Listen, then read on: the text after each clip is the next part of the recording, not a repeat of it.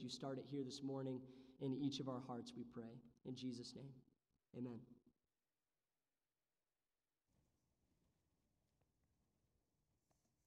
Well, if you've been with us, we've been walking through what's famously known as Jesus' Sermon on the Mount. And whoever's keys these are, I'm just going to place them down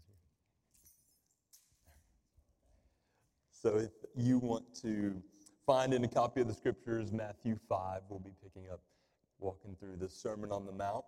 And we are at the point where we get to talk about mercy.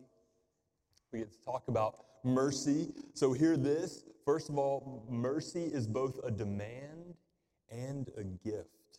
Augustine, the 4th century renowned theologian in North Africa, he prayed to God, demand what you will and give what you demand. So we're going to see that disciples, followers of Jesus, in fact, are to show mercy because we, as followers of Christ, have received mercy. So that's where we'll be today. That's going to be the focus of our time this morning, looking at mercy. So maybe just thinking, what comes to mind when you hear mercy or think of mercy, just in general in your life to this point, experiencing mercy? I think of some of my earliest memories of my brother and I playing this hand fighting game that was called Mercy. And you would interlock hands, and the first one to be able to wrap the other's hand under and push their wrist back, and then the one would have to cry out mercy to get the other one to stop. So is anybody familiar with that? I can't remember. Okay, good. I didn't know if my brother had just created it as a way to hurt me. And I remember that. Another famous maybe reference to mercy, if you're familiar with the film Braveheart, the telling of the Scottish freedom fighters and William Wallace, the main character, being tortured, and they're saying if you just cry out mercy, it'll all end. Your pain will end. And his other freedom fighters kind of in the crowd, hiding in the crowd, and the camera pans to them, and they're under their breath saying, "Mercy, William, mercy." They want him to end it and say mercy, and he famously does not cry out mercy. He cries out freedom, but mercy. It is something, just thinking of what's been your experience of mercy, your understanding of mercy. Trevin Wax is a Christian author, and he posted an article this week, in fact, entitled Mercilessness in the Name of Mercy. And it was interesting because as I was looking at this, and I think in our age, even within the church at large, and in our culture, there's some confusion around a lot of things. But some confusion around things such as mercy, defining it, living it out, applying it. So that's what we want to do. We want to understand it, know what the Bible says about it, and then be able to live it out, be able to apply it. But in this article, again, called Mercilessness in the Name of Mercy, he writes, "It goes without saying these days the church should be a place of mercy and kindness in a world of constant judgment, a refuge of compassion in a world of cruelty, a source of clemency in a time of canceling. Yes, to all this, it's a mark of the church to embody a fierce commitment to welcoming sinners and exalting the Father who lavishes grace on the prodigal. But what form should mercy take is the question. What form should mercy take? What does mercy look like? What does it require?" And he goes on, "In an era of expressive individualism, in which the purpose of life is to find and express yourself, and in a time when we often turn to therapy to help us sort out the problems we face, or look to our past and environment to better understand the sins we've committed, the aspiration to be a place of mercy or to show compassion to sinners is vague. Only the sinner fits into the frame. Mercy towards the sinned against maybe disappears, and even mercy towards the sinner gets diluted."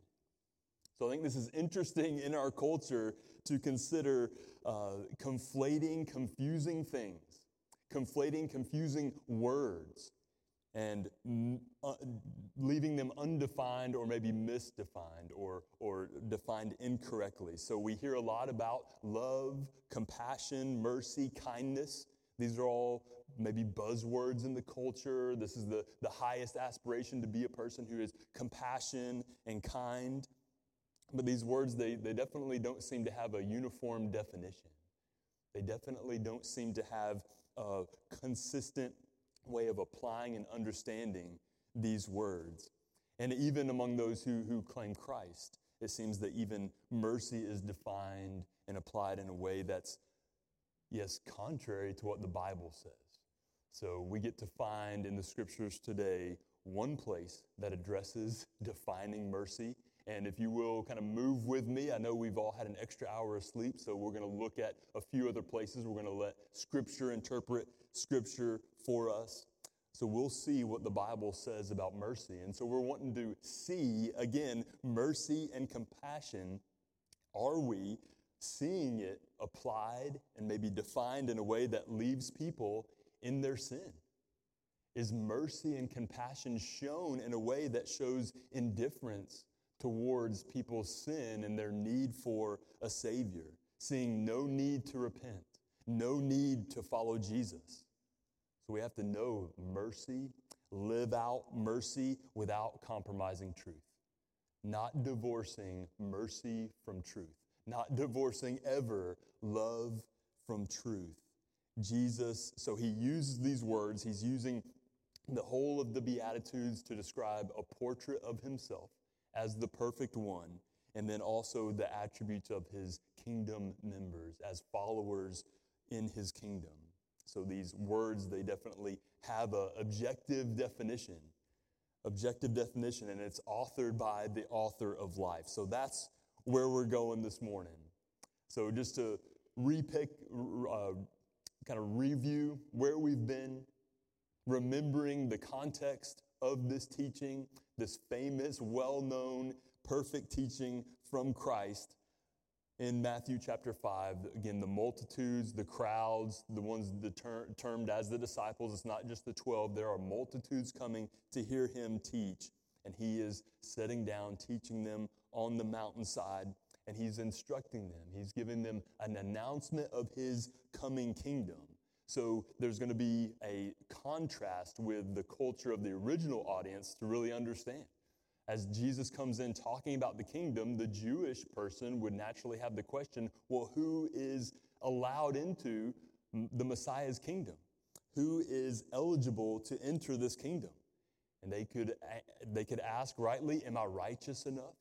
Am I righteous enough to qualify for entrance? That's a good question, but then understanding also they're seeing the only standard laid out for them of righteousness have been the religious leaders of the day, the Pharisees, the scribes, and they have laid out this standard of righteousness that isn't in line with what Jesus is going to reveal. The standard of righteousness by the religious leaders of the day has added to God's law and all these different external ways of judging holiness or righteousness. So Jesus, he begins this teaching with this contrast to the view of religion, the view of righteousness from the religious leaders in the day. And he's talking about these blessing statements, the Beatitudes, these qualities, poor in spirit. We've seen that. Those who mourn, those who hunger and thirst for righteousness, the meek, they're not products of this the Pharisees' righteousness. These aren't the external, obviously observed characteristics of people. They're concerned with the internal qualities of kingdom citizens, of Jesus followers. So they come as one who's properly related to God through faith, these characteristics, these beatitudes. So when one places his complete trust in God, it's not going to necessarily look like the standard of righteousness set forth by the leaders. So we've been looking at this portrait of Christ, this portrait of kingdom citizenship. And the question we've led out with is how can I find fulfillment? This is a look at the fulfilling life, the blessed life. Jonathan pointed out to us when we started this study of the Sermon on the Mount, just looking at Jesus as king, declaring to his disciples, and to us in contemporary times, how to be citizens of the kingdom. And we looked at last week that he said, those who hunger and thirst for righteousness will be satisfied. So looking at the personal righteousness, the imputed righteousness, the widespread righteousness and justice in the world, the eternal righteousness, and seeing that Jesus only satisfies that desire and prayer for all forms of those righteousness. So the King is here, and he's continuing to speak about who he is and who will be and how we will live as citizens in his kingdom. So look with me again, Matthew 5. Seeing the crowds, he went up on the mountain. And when he sat down, his disciples came to him. And he opened his mouth and taught them, saying, Blessed are the poor in spirit, for theirs is the kingdom of heaven.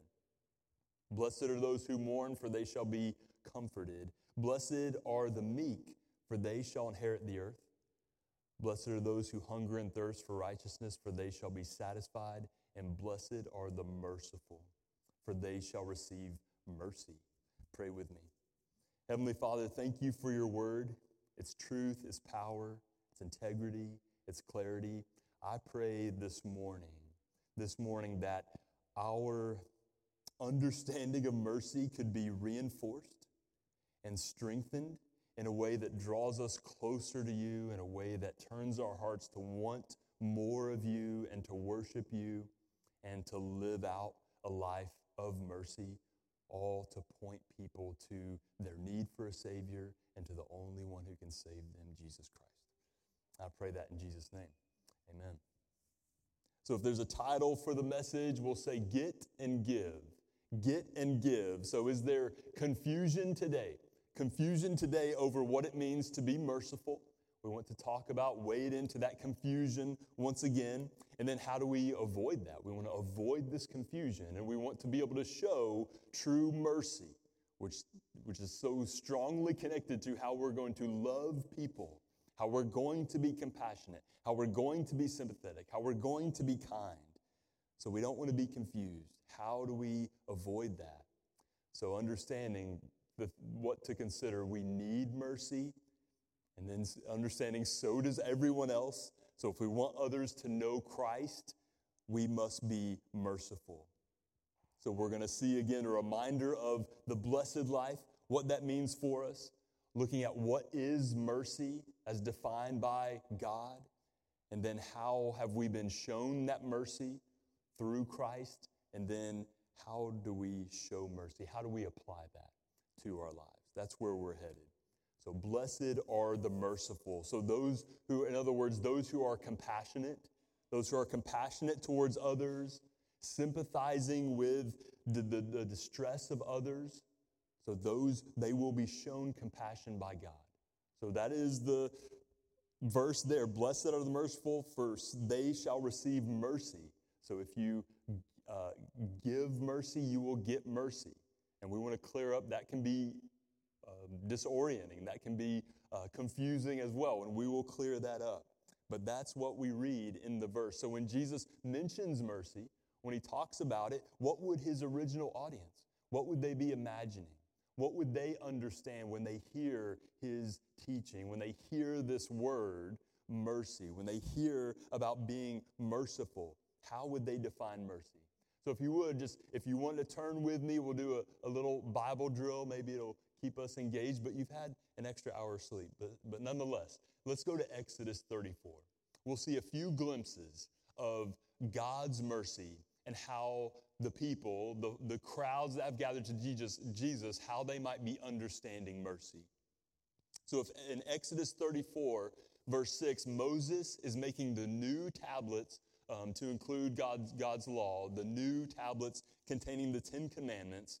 And it says in Exodus 34, verse 6, the Lord passed before him and proclaimed, the Lord, a God merciful and gracious, slow to anger and abounding in steadfast love and faithfulness, keeping steadfast love for thousands, forgiving iniquity and transgression and sin, but who will by no means clear the guilty, visiting the iniquity of the fathers on the children and the children's children to the third and the fourth generation.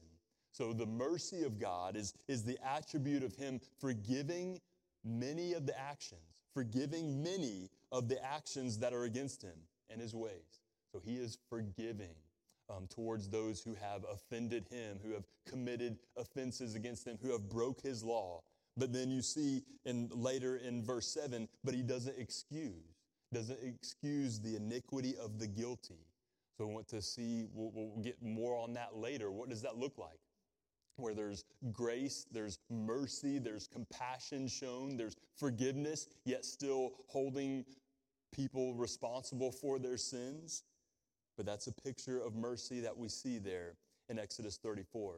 The next one from the prophet, or from the book of Nehemiah, Nehemiah 9:17, just a little bit further to the right in the Old Testament there. So God's people, under Nehemiah's leadership, they were able to return to Jerusalem. They're going to rebuild the walls after the Persian king and Persia have come in and conquered the Babylonians. So they're able to return. And the people, they're mourning their sin. They're kind of rehashing. They're going back in and stating the history of their people, how they've sinned against God. They're remembering that and mourning their sin and recounting this rebellion. This is God's people. So Nehemiah 9:17 says, they refused to obey. They're recounting the history of the people. They refused to obey and were not mindful of the wonders that you performed among them, but they stiffened their neck and appointed a leader to return to their slavery in Egypt. Apparently, they had even had a leader appointed. They wanted to go back into slavery. This is after the Exodus. But you are a God ready to forgive, gracious and merciful, slow to anger, and abounding in steadfast love, and did not forsake them. So we're seeing this same description, this very, very similar description of God, his character as being merciful. So he didn't turn away. God did not turn away, even though they were in overt rebellion, choosing to go against his ways. His people were. So he didn't turn away from them. He didn't forget them. He did not forsake them in spite of their rebellion against them. God is merciful. And then Psalm 86. Psalms declares so much about God's character. We see so many examples to help us know God more and have these emotions expressed. So Psalm 86, verse 14 says, O God, insolent men have risen up against me. A band of ruthless men seeks my life, and they do not set you before them. But you, O Lord, are a God merciful and gracious, slow to anger and abounding in steadfast love and faithfulness. So that same description again by David. He's praying, he's trusting, he knows. He is knowing that he has no grounds for worry, no grounds to think that God has abandoned him. God is with him, will guard him, will forgive him. David is confident in God, even in the midst of horrible circumstances, distress in his life. What does he refer to? What does he call upon? What's his comfort? God, merciful and gracious. And then one more, if you will, if you'll humor me to go to Jonah 4:2. Jonah, a very famous little book of prophecy there between Obadiah and Micah. If that helps you locate it, it's short. Jonah 4:2. So he prays to the Lord. If you know anything about Jonah, it's a picture of maybe a misunderstanding and misapplication of mercy. This is Jonah's life. But he prays to the Lord and says, O Lord, is not this what I said when I was yet in my country? This is why I made haste to flee to Tarshish, for I knew that you are a gracious God and merciful. He knew that. Jonah knew that God had in fact been merciful to him by delivering him and rescuing him from the belly of the fish. He had experienced that and knew that. He said God is slow to anger and abounding in steadfast love and relenting from disaster. So he was thankful for God for rescuing his own life. He knew God was merciful, but he was not thankful. Not thankful that God showed mercy to the pagan Ninevites upon their repentance. When they stopped their evil ways, Jonah's not thankful for God's mercy in that example. So you see there's this common description of God as being gracious and merciful. Those two terms are normally packed together. Steadfast love, abounding in love, all these things. So let's try to define mercy. Still trying to define mercy. So we see, again, so much of the descriptions are similar. And maybe you've heard a simple definition of the difference between grace and mercy before. I know Jonathan and I were talking this week, and he pegged it like we knew this same definition, so it may be pretty commonly known. But grace, maybe think of grace as giving what is not deserved. So we get Christ. We get heaven. We get forgiveness. We don't deserve that, God's grace. But then looking at the mercy, well, how is mercy different from grace? Mercy as being not getting what is deserved. So we don't get hell. We don't get Christlessness. We don't get hopelessness. God's mercy of putting a stop to our distress, putting a stop to the harm that's caused by just sin in the world. God's mercy to us. John Stott, the mid-late 20th century pastor of All Souls Church in London, he simply defines mercy as compassion for people in need. And he quotes another theologian stating the difference is that mercy always deals with what we see of pain, misery, and distress. So the results of sin. Mercy cares for, or God's mercy is applied to the results, the misery caused by sin. Yes, sin done against us, but then our own sin as well, what it causes in our lives. God's mercy. But then grace deals with the sin itself, just declaring us innocent, declaring us righteous, forgiveness of sin. That could be another way to describe the difference.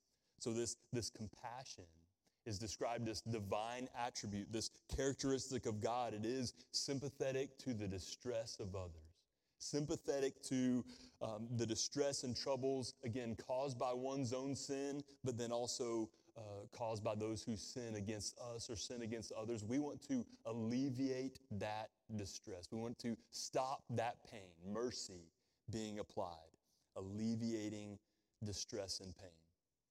So these descriptions of God being listed together, all these different terms. So these two terms, they have two different meanings, grace and mercy.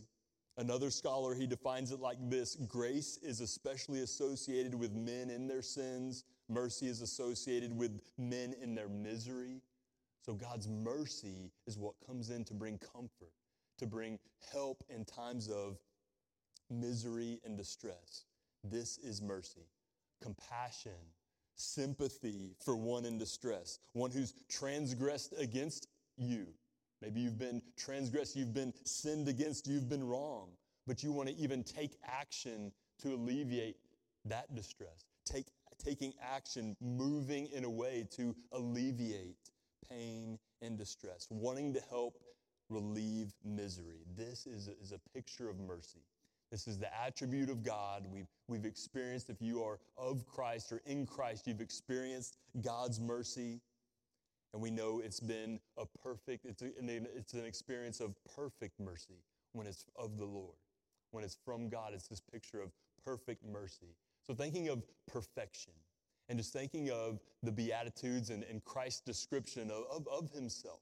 Yes, for us to see as an adherence to his kingdom ways and his commands and the portrait of being Christ-like.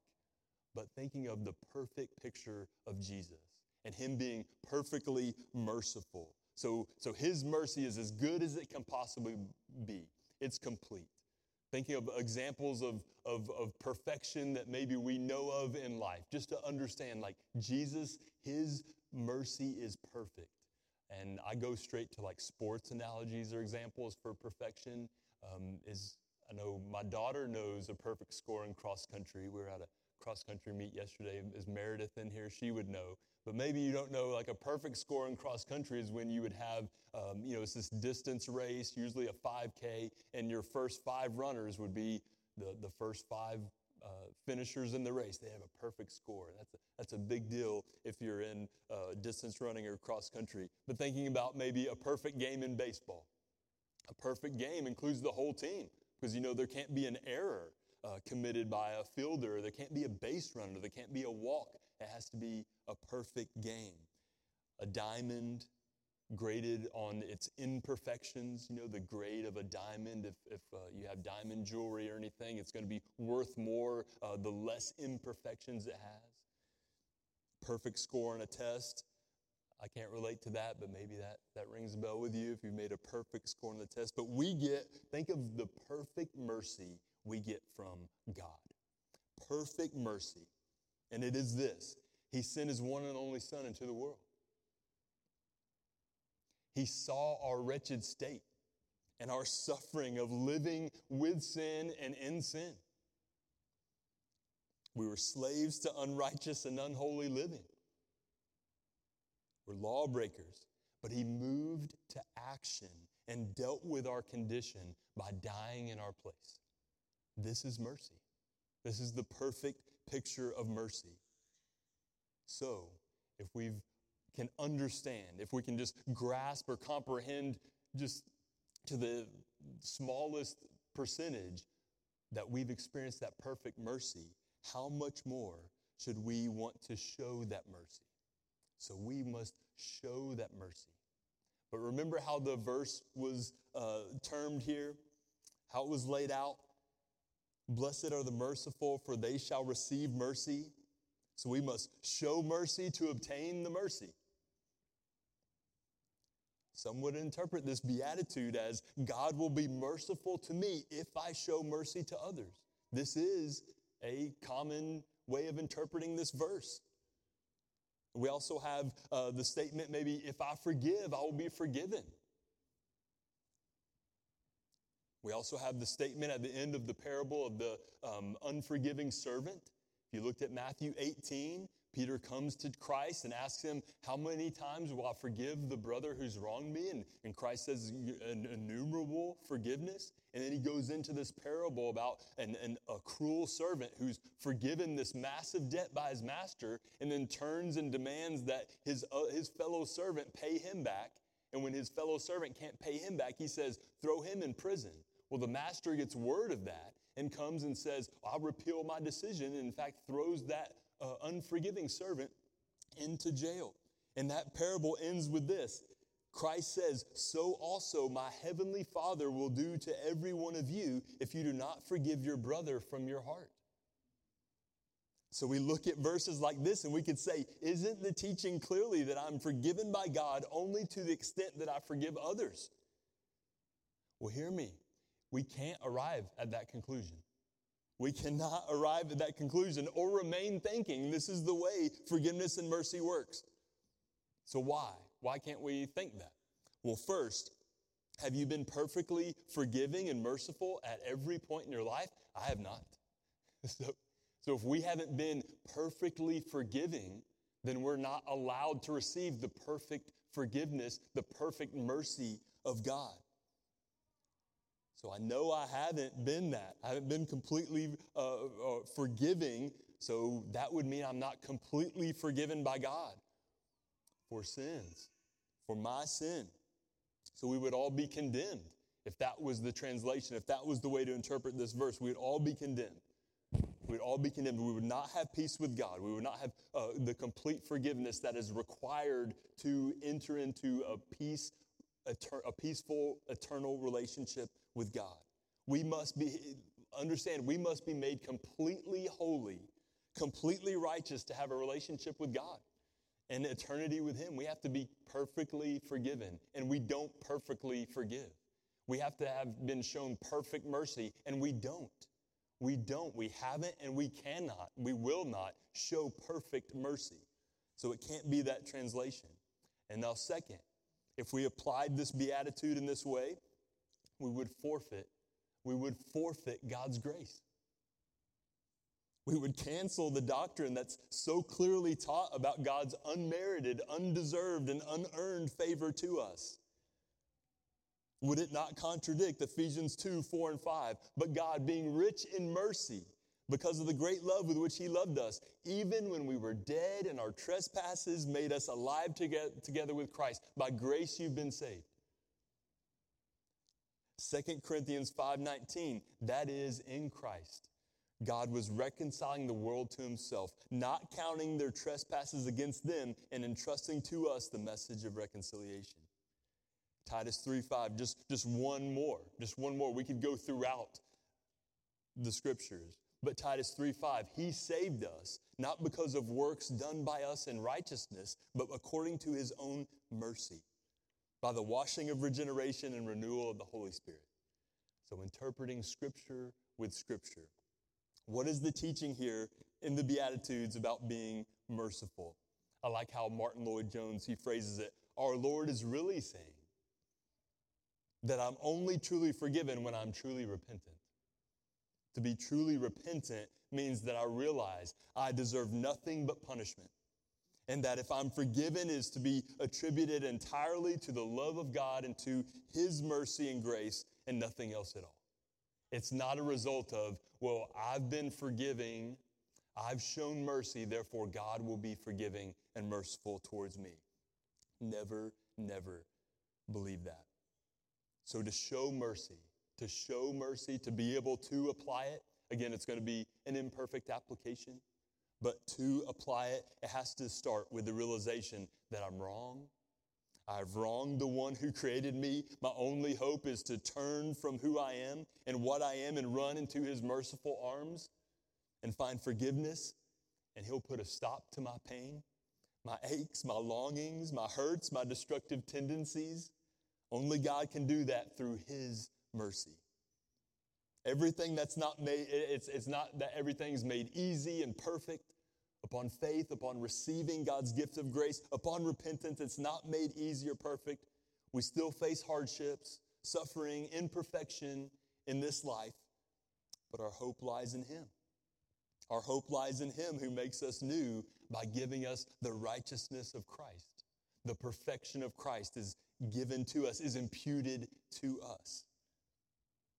Understanding that Jesus, the hero of it all, Jesus bled and died on the cross because of our wrong, so we didn't have to face the wrath of God against our sin. Our sin, suffering, and shame, it was hung on that cross.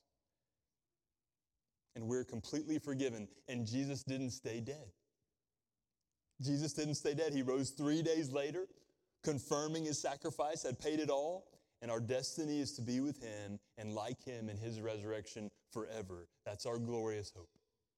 That is our glorious hope. So here's the application. If we believe in God's mercy like that, perfect forgiveness and new life given to all who repent, then we will forgive those who wrong us.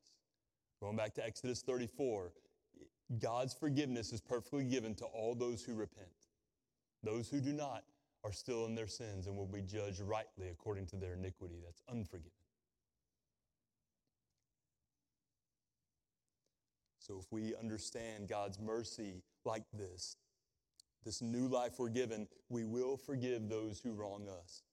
We'll be in a posture, and it's not always easy, but we will be in a posture of mercy to those who talk about us behind our backs, or who make fun of us, or who do any number of things that cause us distress and suffering. Our posture will be like, that is who I am, that is who I have been to the perfect one. Therefore, he gives me the strength, and by his mercy, I can be merciful. So why? Why are we to show mercy? Why are we to show mercy? To feel good? So others will like us? It's like, isn't it interesting, the panhandlers that are standing in front of the sign of the county or the city that say, please do not give money to these, this is unsafe for them, and please give it to a local charity. And it never fails, right? The car behind you is giving the cash out. You're just like, I don't know if this is helpful. But does it make you feel good? If it's all about just us being merciful or in the name of mercy and compassion, just doing things that have no connection to truth, and it's just to make us feel good, just hear me, that is sentimentality. That is not love. That is not Christ-like. That is not mercy. Do-gooding with no connection to truth. But we know truth. We know truth. We know absolute truth, and that is for everybody. That is the only way. The absolute truth of God's word is the only way people can be brought out of hopelessness, brought out of experiencing misery and distress and all the consequences of their sin and other sins, and find life. And is the only way. Later in this teaching, and we'll dig into it more in the months ahead, but look at Matthew 5:16. Look at verse 16. Why are we to be merciful? He says, in the same way, let your light shine before others so that they may see your good works and really, really like you and really, really proclaim, compliment you and not talk bad about you. That's not what he says. That they may see your good works and give glory to your Father who's in heaven. So we are to show mercy to others so that they might know Christ. How do we do this? In relationships where hurt and forgiveness may happen, or in our desire to alleviate pain and suffering we see to those around us. Think of, in those instances, when somebody sinned against us, or when we see somebody obviously living in pain and distress, is the way I'm moving towards them, is the way I'm taking an actionable step towards mercy going to lead to me being able to proclaim Christ? Is there even a possibility that I may speak Jesus to a person? Is that a possibility? Is there a possibility for a spiritual conversation? Think of God is communicating through words. He is communicating through terms and words that we read and we want to define. In the same way, we have to speak about Jesus to people. They're going to understand and come to faith by God's grace and His power through the speaking, the communication of the good news of Jesus. How will this happen? Here's one application. Pray for this to happen. It works. Pray specifically. If you don't have a list written down of lost people you know, co-workers, neighbors, please write down that list and pray, God, use me as your means of grace to be able to speak about Jesus to that person. It works. Just praying for neighbors and things, and all of a sudden, they'll respond to your text. All of a sudden, you find yourself I'm crossing paths with them on walking the dog, and I haven't seen them in a month. But you're just praying, give me opportunities. Pray for it. So where to start with applying this, knowing this is the picture of Christ? He died to give His life and in His kingdom that we would be blessed by being merciful.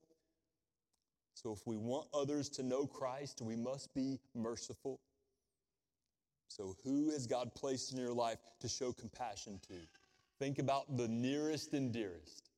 Think about those that are maybe in your house, those family members. First of all, the nearest and dearest. Are you praying? Are you praying that they know Christ? Their distress, their pain, nothing will be alleviated forever without them knowing Christ. It is not enough for us to be nice. It is not enough to just do surface level helps to people. It is not enough. Do they know Christ? And then our neighbors, nearest and dearest than neighbors. Again, are you taking actionable steps to know your neighbors? Like Jonathan talked about, we are not here by accident. Where you live is not by accident. Are we taking actionable, tangible steps to know our neighbors and know their spiritual condition, and then by God's grace and God's power be able to speak about Jesus with them? And then the nations, nearest and dearest neighbors in the nations. What are we doing? Taking actionable steps to get this good news to the ends of the earth, to the people who have never heard, to the people that we don't even know, we can't even relate to the pain, the suffering, their plight of life, just a different situation, just a different context. How are we leveraging so many things, including relationships and relationships with one another, to get this good news and show mercy to the nations? This is the call of the church. So going back to Trevin Wax's article, the church is to be a place of mercy and love. The Bible's vision of mercy and love, however, is expansive, not reductionist. We don't pit mercy against justice or compassion against doctrine or grace against morality. Christianity teaches that we're designed by God, that we have a destiny. We make choices within a moral framework designed to help us become what God has called us to be. And mercy does not suspend morality. Compassion doesn't dispense with doctrine. Kindness doesn't attribute all our sinful acts to wounds in our past. Grace doesn't keep us from making judgment calls. True mercy extends forgiveness towards those who have engaged in real moral wrong. It is understanding people have sinned just as we have, and they need repentance. They need forgiveness. They don't just need food and a smile and money. That can be the pathway to showing them their need of repentance. But mercy, again, it has this objective definition. It's not just giving people what they want. It's understanding what everyone needs. They need Christ. It has an objective definition that God puts a stop to our suffering, guilt, and hopelessness caused by our real offenses against Him. There's no excuse. We have really offended Him. And we've offended other image bearers. And His mercy that ends everything, the hurt and pain and suffering caused by that, our real sin against Him and others. His mercy leads us to repent and believe in the only Savior, Jesus Christ. That's the mercy of God. This is the same mercy that we are to extend to others, and for the same purpose. Not so others will feel good about themselves or feel good about us or think we're really nice, but that they would turn from sin and believe in Jesus. To God be the glory. Pray with me. Heavenly Father,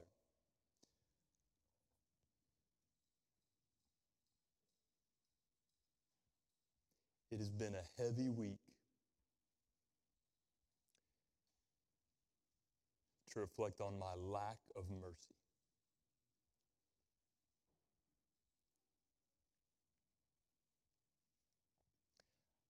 I want to show mercy to others more and consistently so that you are glorified and honored. And so that dead hearts can be made alive through your power.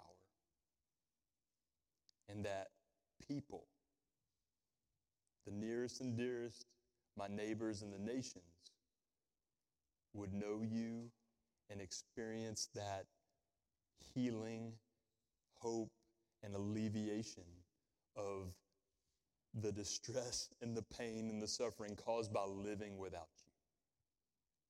Help us, Father. And I pray that in Jesus' precious and powerful name. Amen.